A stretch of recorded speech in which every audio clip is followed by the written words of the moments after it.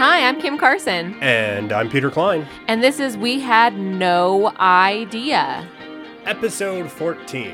Woo! We can get a learner's permit. Really? Not in Saskatchewan. Really? Well, I'm not in Saskatchewan 15 years ago. Oh, when did you get yours? 15. Yeah, I was 14. Really? Okay, anyways. You guys, yeah. More importantly than the ages that we got learner's permits at, we come to you from Kinsis, and we acknowledge that we get the privilege of living and producing this show on the traditional territories of the Blackfoot Confederacy, the Tsuut'ina Nations, the Iahe Nakota Nations, the Métis Nation Region 3, and all people who make their homes in the Treaty 7 region of southern Alberta. Our sources for the show today, History.com, Discover Magazine, Going Russ. GoingRuss.com, CIA.gov, and National Geographic.com. For an organization that's very secretive, the CIA having a website is hilarious to me. CIA.gov, because I like to go all the way to the top. Right, yes. Those were our sources before. Now we're just going to read a long, extensive list of where each state and province gives out their learner's license. Yeah. So that's going to be the next 45 minutes. We start alphabetically. I'm kidding, of course. But, We start alphabetically with British Columbia. wait. Is that funny? Nah. Our education system. Yeah, I didn't know that actually, that you got yours at 15. Mm-hmm. Yeah, it was 14. I got mine I don't know, a month after I turned 14.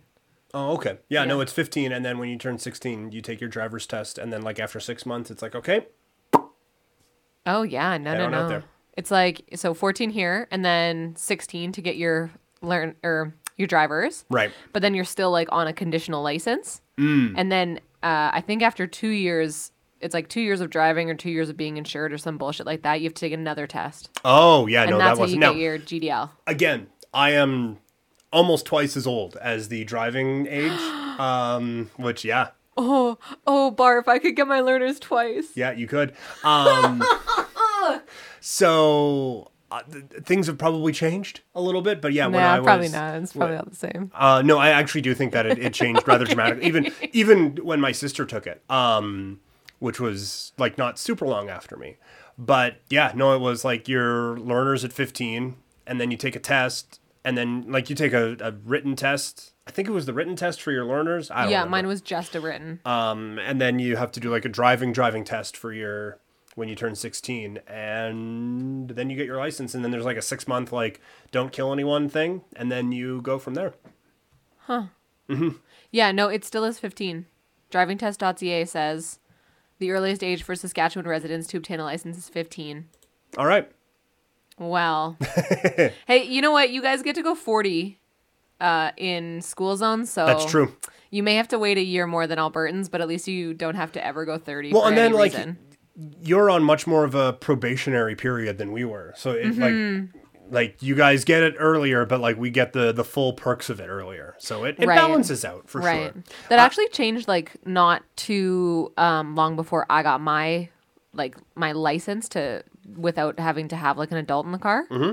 I think it was 7 years before, so I mean that actually is a pretty big chunk of time. Yeah, but you didn't have to get the GDL before, how when I was 18 I was eligible to get that thing. I was eligible to pay more money to do the same thing I'd been doing for 2 years. Right. Yeah, that wasn't always the case. I actually had some older friends that didn't have to take it. With ours, I feel they just introduced right around the time I was getting mine that for the first that 6 month period, you can only have one other person in the vehicle with you, or one non-family member in the vehicle with you at all times. So of course my parents gave me a minivan to drive. So that was just tempting me hey, you got a vehicle that holds, what is that, 5, 6 if you're skinny. So yeah we could, we trust you. So yeah, that was a trust exercise. Anyway, as you can definitely tell from this conversation, we're talking about Genghis Khan today. Hey, you want to hear a tangent? Right. We got one for you. Thanks for downloading our podcast, not about Genghis Khan. Right. Who, it turns out, I've spelled his name so wrong throughout this whole thing. It's different almost everywhere, and we say it at least 100 times. Yes. I was trying to think of a tie-in of how to tie in driver's licenses to Genghis Khan, and I thought of it too late because his experience at the age of 16 was substantially different than mine. Not only just in the fact that it was like literally 1,000 years ago, but yeah, true. We'll get into what happened when he turned 16 a little bit later on. Well, actually, very soon on. Yeah. So should we just start then? Anything else driver's license wise? No, I like driving. It's very freeing. Yeah. He did not have a car. They had horses, lots of horses. Temujin, later known as Genghis Khan, was born around 1162. Made up which, year. Once again, when you say, well, he was born 1162-ish, you understand some of the note-taking we are dealing with on this particular program today. He was born near the border of modern Mongolia and Siberia. Something interesting right off the bat, this is... I'm going to say absolutely 100% not true, but legend has it he came into the world clutching a blood clot in his right hand. You know what? I bet you that's more common than you think. I bet Probably. you like... I would assume if it's happened ever, it's more common than I think. Yeah. But that is just such the legend to tell of this man who would later be a conqueror, that he came out holding blood. Right. He always had his thumb on the pulse of humanity. Jeez. Is that too much? No, We're literally about to talk about a guy that killed lots of people. That's fair. Yeah, no, if that got you, then this is going to be a rough ride. Please for turn you. this podcast off and take your knowledge of driver's licenses elsewhere. Yes, yeah, you've learned enough today about driver's licenses on a couple of middle Canada provinces. Not the greatest start, post blood clot, not the greatest start, as his mother had been kidnapped by his father and forced into marriage before Temujin, or again, Genghis Khan, turned 10. His father was poisoned to death by an enemy clan. His own clan then deserted him, his mother, and his 6 siblings in order to avoid having to feed them. Holy shit. What a start to one's life. Yeah. First 10 years. Like we watch a show called Criminal Minds, and they talk about like triggering events. And it's like, oh, he's had like 3 of them in the first 10 years of his life. So in the first month of his life. Right, yeah, exactly. So it kind of feels like this could go like when dealing with this form of trauma is a good word for it. I was going to say rejection, but trauma. There's a couple of different ways one can go and one can react to these sorts of things. Right. So after being deserted, which I want to make a joke here about how Mongolia has a lot of desert in it. But anyways, Temujin kills his older half-brother and takes over as head of their household. Right. So... like natural response. What's behind door number 1? What's behind door number 2? Killing half-brother and taking over the family. Yes. So at one point, he was captured and enslaved by the same clan that had abandoned him and his family, but he was eventually able to escape. Then in 1178, when he was just 16, he marries Borte, with whom he would have 4 sons and an unknown number of daughters. I did try and look into this. Some people say 5 daughters. It's reported that it's more. It's reported that it's less. So let's just go with they had some daughters. At some point early into their marriage, he makes a daring rescue of Borte after she too was kidnapped. And he soon began making alliances, building a reputation as a warrior and attracting a growing number of followers from other clans. So yes, his experience at 16 a bit different than mine was. You know what? I think that in the 1100s, life was hard. Yeah, I would say so, yes. A lot harder than it is now. And you want to talk about making lemons into lemonade. I mean, it seemed like no one before him had tried to unite any of the clans. And one impressive thing for this up-and-coming leader in the late 1100s was that a very thorough written history was kept. Of course, some of it is glamorized. Please see Blood Clot, and has been called poetic, but abridged 200-page copies are free online. Just Google The Secret History of Mongols. It was written a few decades after Genghis's death, and then translated and adapted a few times, but it is one of the first written histories ever about the birth of a nation. Sorry, I'm still on the blood clot thing. Okay. Going back to this, like I just picture how they view it. Right. Is that like... I almost picture like an Indiana Jones where he's like sliding out on this rope that's like the umbilical cord, and he's holding it in his hand, like very like conquering, like da da da da da da. I want you to know that I never, ever, ever expected the sentence Sorry, I'm still stuck on this blood clot thing to come out of your mouth. Fair point. As his armies... Keep going, it's okay. I didn't expect that. As his armies and clan grew, Temujin put competent leaders rather than relatives in key positions and killed the leaders of enemy tribes while incorporating the remaining members into his clan. He ordered that all looting wait until after an absolute victory over other clans and camps, and had armies divided into units of 10 men, but it wasn't based on family ties. And that is something that you see a whole lot where... and spoiler alert, you will see it post Genghis Khan, where it's, okay, well, it has to be family related. So this person is in, well, he can't count to 5. Well, doesn't matter. He is now in charge of the finances of this country. Doesn't matter. Cousin Doug is going to be our treasurer. Exactly. Yeah. So I guess impressive that he did that. And He's then the first. Right. He's Yeah, exactly. By the early 1200s, which again seems entirely made up, he had quelled all enemy clans and made them part of his own, the beginning of the Mongolians, and he called a meeting of representatives from every part of the territory and established a nation similar in size to modern Mongolia. He was also proclaimed Chinggis Khan, which roughly translates to universal ruler, Cool. a name that became known in the West as Genghis Khan. That's like for sure a white person thing. Totally Like it is. someone from Yeah. Mongolia was traveling and telling people about Chinggis, and a white person was like, what? Chinggis. Oh, Genghis. No, Chinggis. Yeah. I'm just going to write Genghis. I picture it's like when Joey's trying to learn French in Friends, and they're like, okay, Ching, Gis, Khan. Genghis Khan. Wait, no, you were right there. Come on, one more time. Like that's kind of how I picture it, but it is unfortunately not a new problem and not a new solution. Yeah. I guess to just, well, this sounds like this, so we're just going to write it out like that. Thank you very much. Yeah.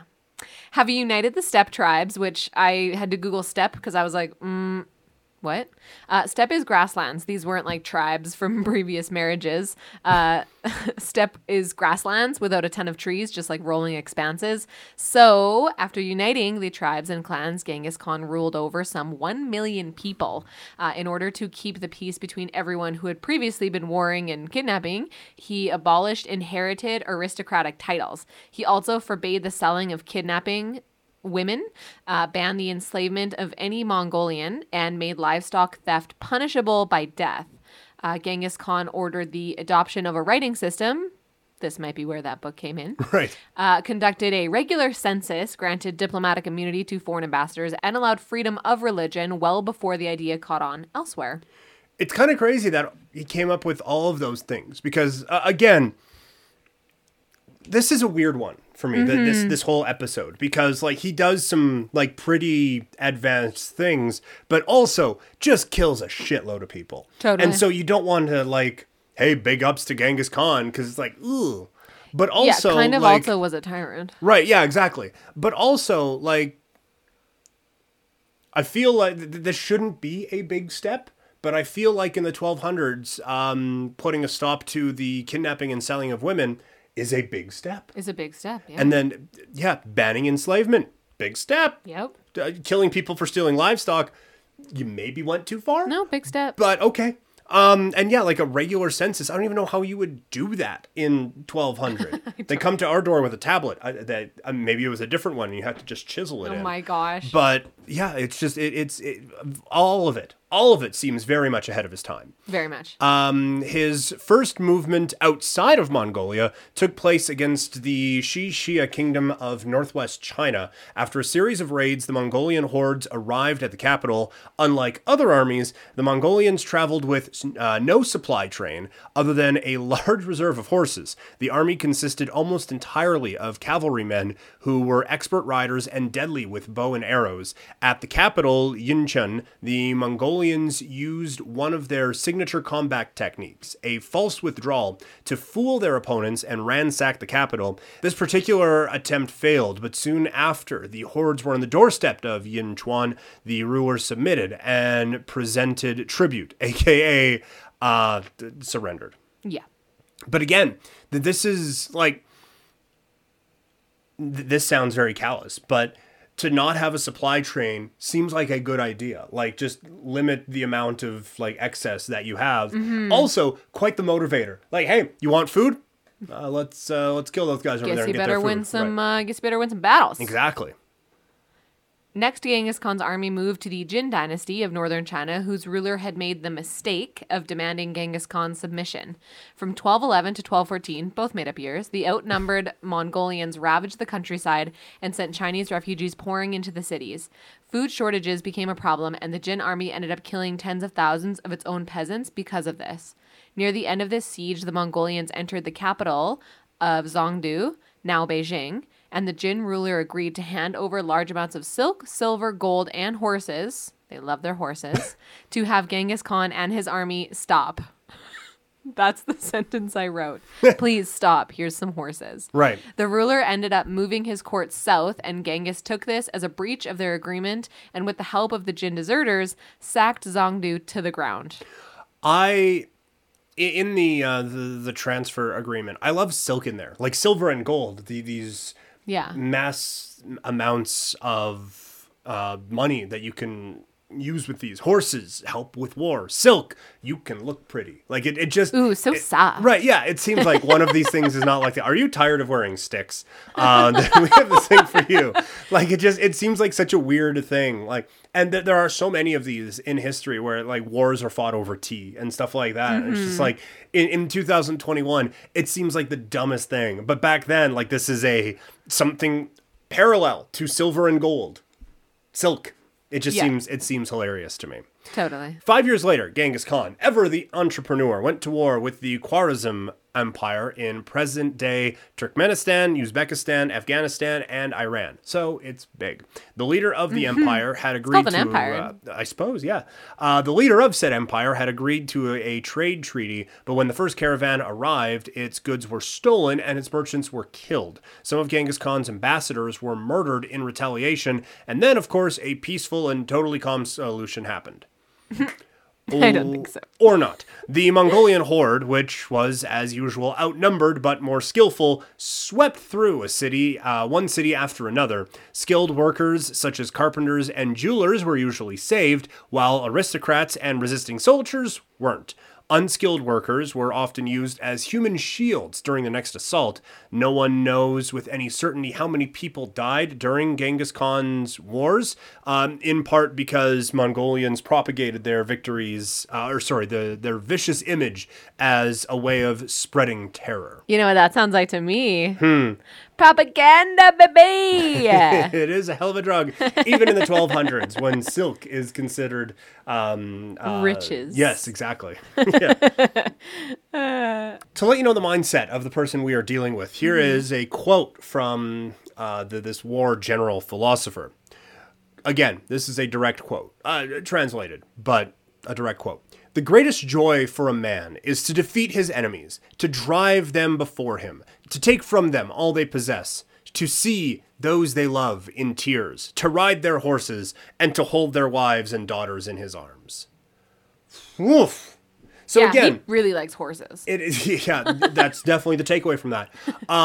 It is, you see some of the things where it's like, oh, the rich people are getting killed, and the skilled workers who we can use, we're getting saved, and we're bringing them in, and we're abolishing the trading of kidnapped women and stuff like that. So it's like, you see some things where it's, okay, some advanced ideas for this time frame, and then you see this quote, and it's like, oh, right, you were a monster. Right. There is a reason why people are called war heroes. Mm-hmm. Yeah. Right? Yeah. When Genghis Khan returned to Mongolia in 1225, he had expanded the Mongolian Empire from the Sea of Japan to the Caspian Sea. After a short rest, the Mongolian army picked up again. Genghis turned his attention back to the Chishia Kingdom, which had refused to contribute troops to the Khwarezm invasion. So the offering of a tribute in defeat back in 1210-ish didn't need subservience, but placation. In early 1227, a horse threw Genghis Khan to the ground, causing internal injuries. He pressed on with the campaign, but his health never recovered. He died in 1227, just before the Chishia Kingdom was eviscerated. So I do think that this is one of the things that kind of builds I don't want to say the legacy, but the legend, I guess, of Genghis Khan, where no mere man could bring him down. It was a horse who, like, it couldn't just be one human being to defeat this man. It's always the ones we love the most. Right. I am going to one day get in trouble for the shit I say. Right. Khan and his skilled armies conquered more than twice as much land as any other leader in history, bringing Eastern and Western civilizations into contact in the process. His descendants, including Ogedei and Kublai, were also prolific conquerors, taking control of Eastern Europe, the Middle East, and the rest of China, among other places. The Mongolians even invaded Japan and Java, part of modern-day Indonesia, before their empire broke apart in the 1500s. Genghis Khan's last ruling descendant died in 1920, so lasted a while. Akin to descendants from the gods in mythology or the House of David in medieval Christian monarchies, a line back to Genghis Khan became a necessary precondition for the ability to be a ruler in the centuries after the rise of the Mongolian Empire across much of Asia. The genetic legacy of the Mongolians has been studied quite a bit, and one study concluded that we have identified a Y chromosomal lineage with several unusual features. It was found in 16 populations throughout a large region of Asia stretching from the Pacific to the Caspian Sea, and was present at a high frequency. Around 8% of the men in the region carry it, and thus make up around 0.5% of the world total. The pattern of the variation within the lineage suggested that it originated in Mongolia around 1,000 years ago. Such a rapid spread cannot have occurred by chance. It must have been a result of selection. The lineage is carried by likely male line descendants of Genghis Khan, and we therefore propose that it has spread by a novel form of social selection resulting from their behavior. So, to summarize, Genghis and his descendants were, 1, selected to be rulers after Khan's death, and it was a prerequisite. 2, they had a lot of kids, and spread that all over the place. Yeah, so it is believed that there is actually like just a chunk of the world's population that are descendants of Genghis Khan. Absolutely wild. And looking at his Wikipedia page, it's quite the thing. Because under spouse, there's Borte, who you mentioned before. Then there is a very long list of people. And then at the bottom, it just says others. Oh, fun. So it's like a one of those old like CD compilations where it was, hey, you have the Backstreet Boys and LFO and Five and more. It's like that, only with wives, which is just quite the thing to actually say. But it is believed that 1 in 200 men on this planet right now are direct descendants of Genghis Khan. Wow. Like, just like that is, again, crazy to think about, but also a lot of spreading. Yeah. Which is... Yeah. He went a lot of places. He did. Yep. Traveling, man. Genghis Khan quite literally put Mongolia on the map after the huge Eurasian conquest. After his death, the empire was divided into several powerful Mongolian states, but these broke apart in the 1500s. The Mongolians eventually retired to their original steppe homelands, and skipping ahead 300-ish years, in the late 1800s, came under Chinese rule. Mongolia declared its independence from the Manchu-led Qing Empire in 1911 and achieved limited autonomy until 1919, when they again came under Chinese control. The Mongolian Revolution of 1921 ended Chinese dominance and a communist regime. The Mongolian People's Republic took power in 1924. The modern country of Mongolia represents only part of the historical homeland after all the conquering was done. Today, more ethnic Mongolians live in the Inner Mongolia Autonomous Region, which is more in China than in Mongolia.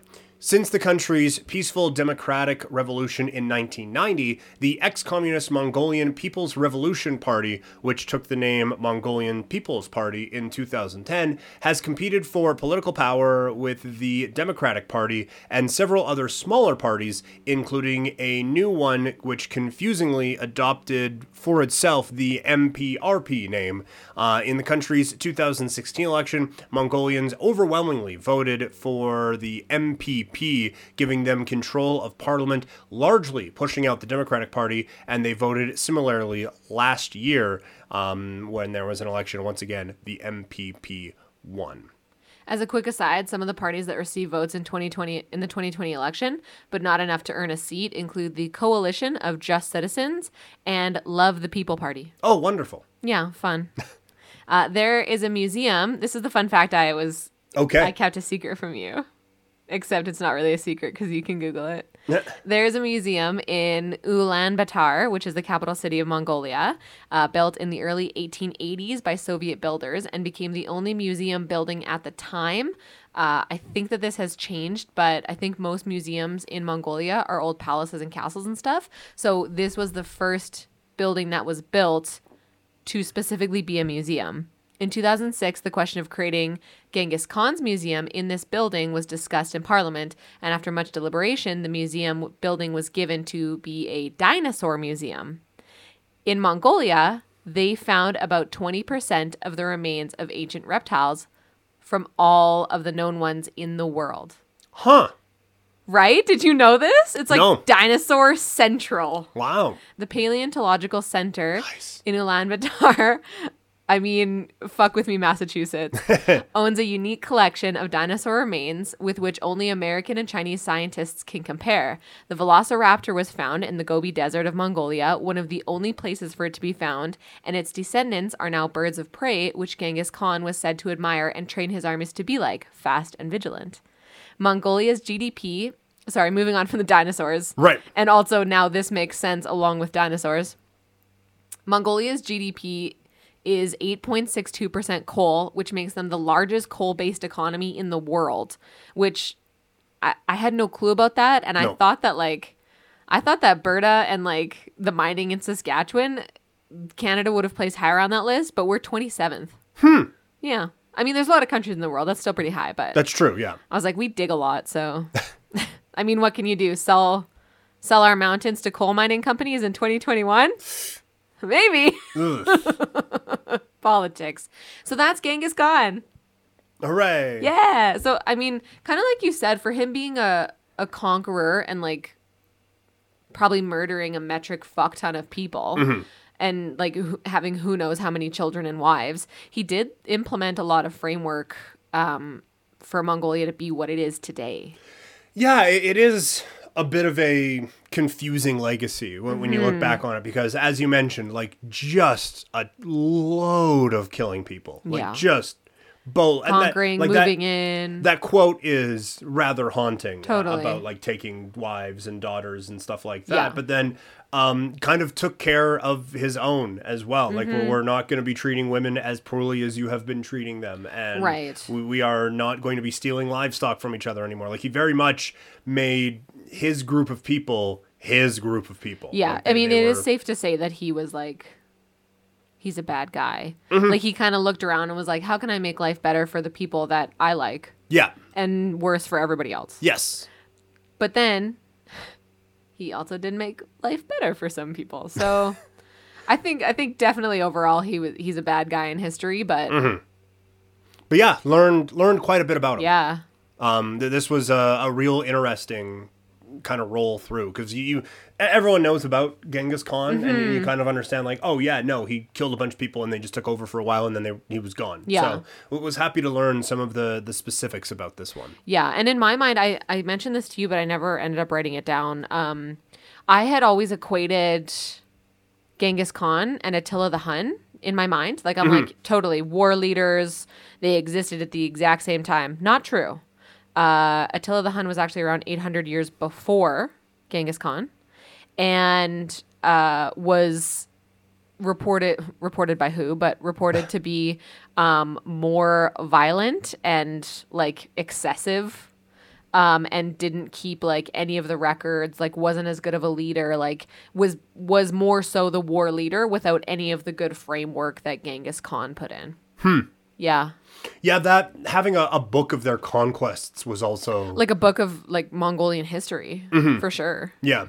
That's a really, really interesting fact that I had, again, it's the name, had no idea about. Yeah. All right, so if that's it for Genghis Khan, what are we doing next week? Well, this has been a requested episode coming up next week. Requested by some friends, requested by total strangers, which is so exciting that they cared enough to ask us.